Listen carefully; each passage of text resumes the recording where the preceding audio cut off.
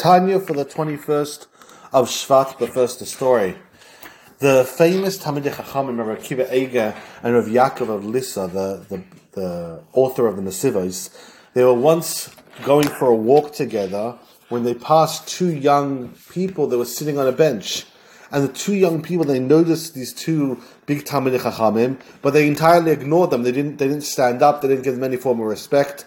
And Rabbi Akiva Eiger was very surprised, and he told his colleague Rabbi Yaakov Lissa, a famous Talmud Chacham as well, who authored many Sfarim and is a big posik of the time.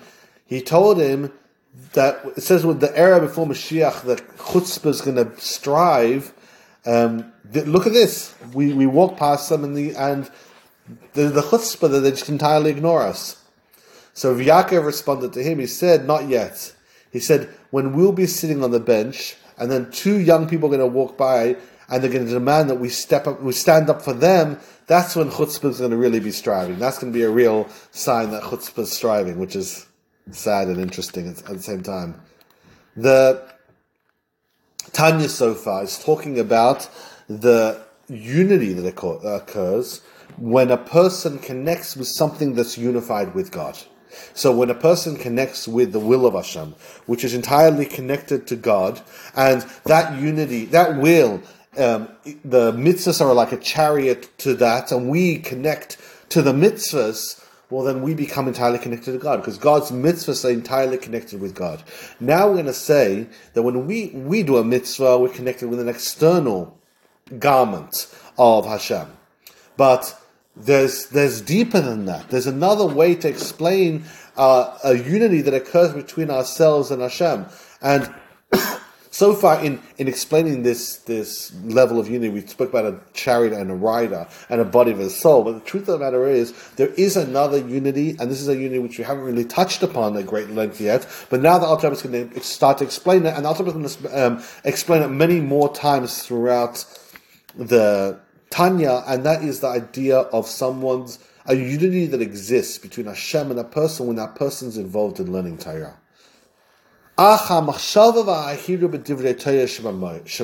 we just explained the unity that exists when a person puts a coin in a tzedakah push, when a person walks, when a person does an action. That part of the body that's involved in the action is tremendously unified with God. But when a person thinks Torah in his brain or speaks Torah with his mouth, these are more, let's call them subtle garments and more innermost garments of the godly soul, and therefore the bond that exists is far, far greater at least in this degree.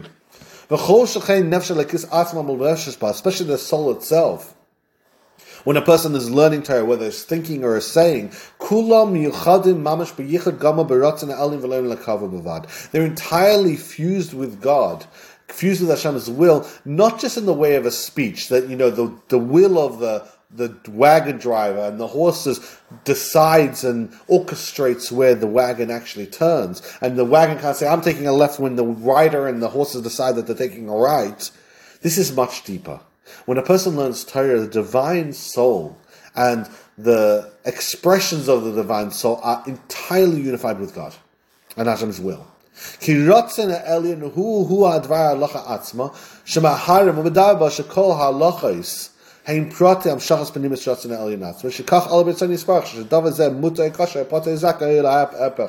a person learns Torah, they're connecting with Hashem's actual will itself, not just an expression of Hashem's will. When a person actually does a mitzvah, we'll explain in a moment what the actual difference is, because it's a little nuance, but once it's explained, it becomes very obvious why mitzvahs and Torah are different when you're connected, when you're doing one and the other, and why Torah is greater. When a person learns Torah, what's going on inside their brain is the will of God. They're not connecting with an expression of the will of God. They're actually connecting with the will of God. When we learn that something is kosher, or something is forbidden, something is permissible, someone is redeemed in law, whatever the halakhic decision decides, when we learn those decisions, when we learn actual Torah, we connect with the will of God. not an expression of how it should be orchestrated and then we go ahead and do it. Actually, what does God want from us? What is God's actual will? That's what we connect with. And all the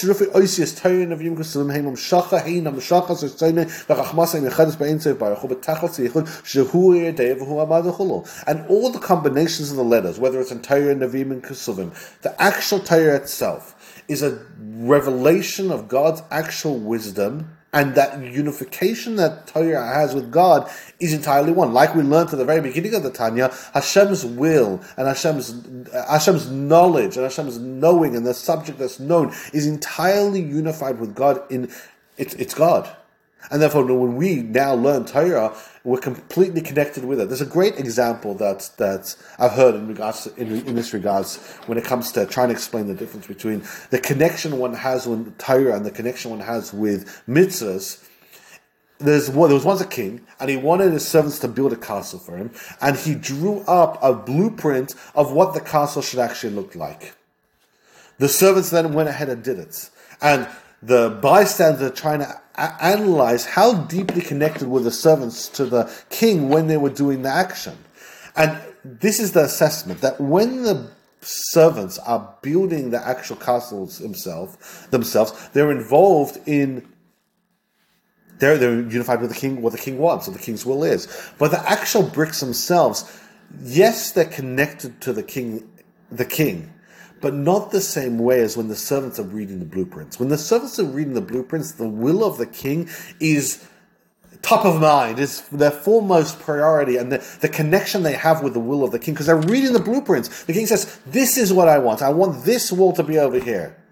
The unification that exists between the servants and the king's will in that moment when they're analyzing the blueprints is much deeper than when you analyze the actual castle and the stones. You say, yeah, the king wanted the stone, of course, but it's a nuanced idea. But the will is most strongly expressed in the actual blueprints themselves, even though that's not even the finished product quite yet.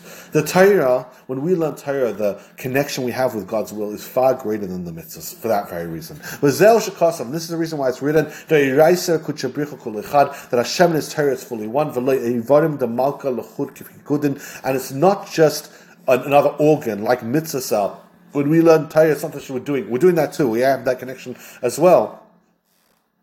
But the unity that exists between ourselves and Hashem, it's much stronger than just being merely an organ of the king. It's Torah and Hashem are one, and when we learn Torah, we connect with that.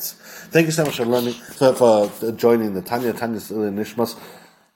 Shimona bas Persim, Chasui bas Shana is Violet, Rufush Lama Akurach bas Eliza, Kale bas Chaim Shabracha, Benalka Golda, Bush ben Esther, and everyone else needs to fush Lema, and for the success of all the Jews around the world, especially those for the United Israel, and especially for the soldiers who are defending the Jewish people. Have a wonderful and very successful day, and thank you so much for joining.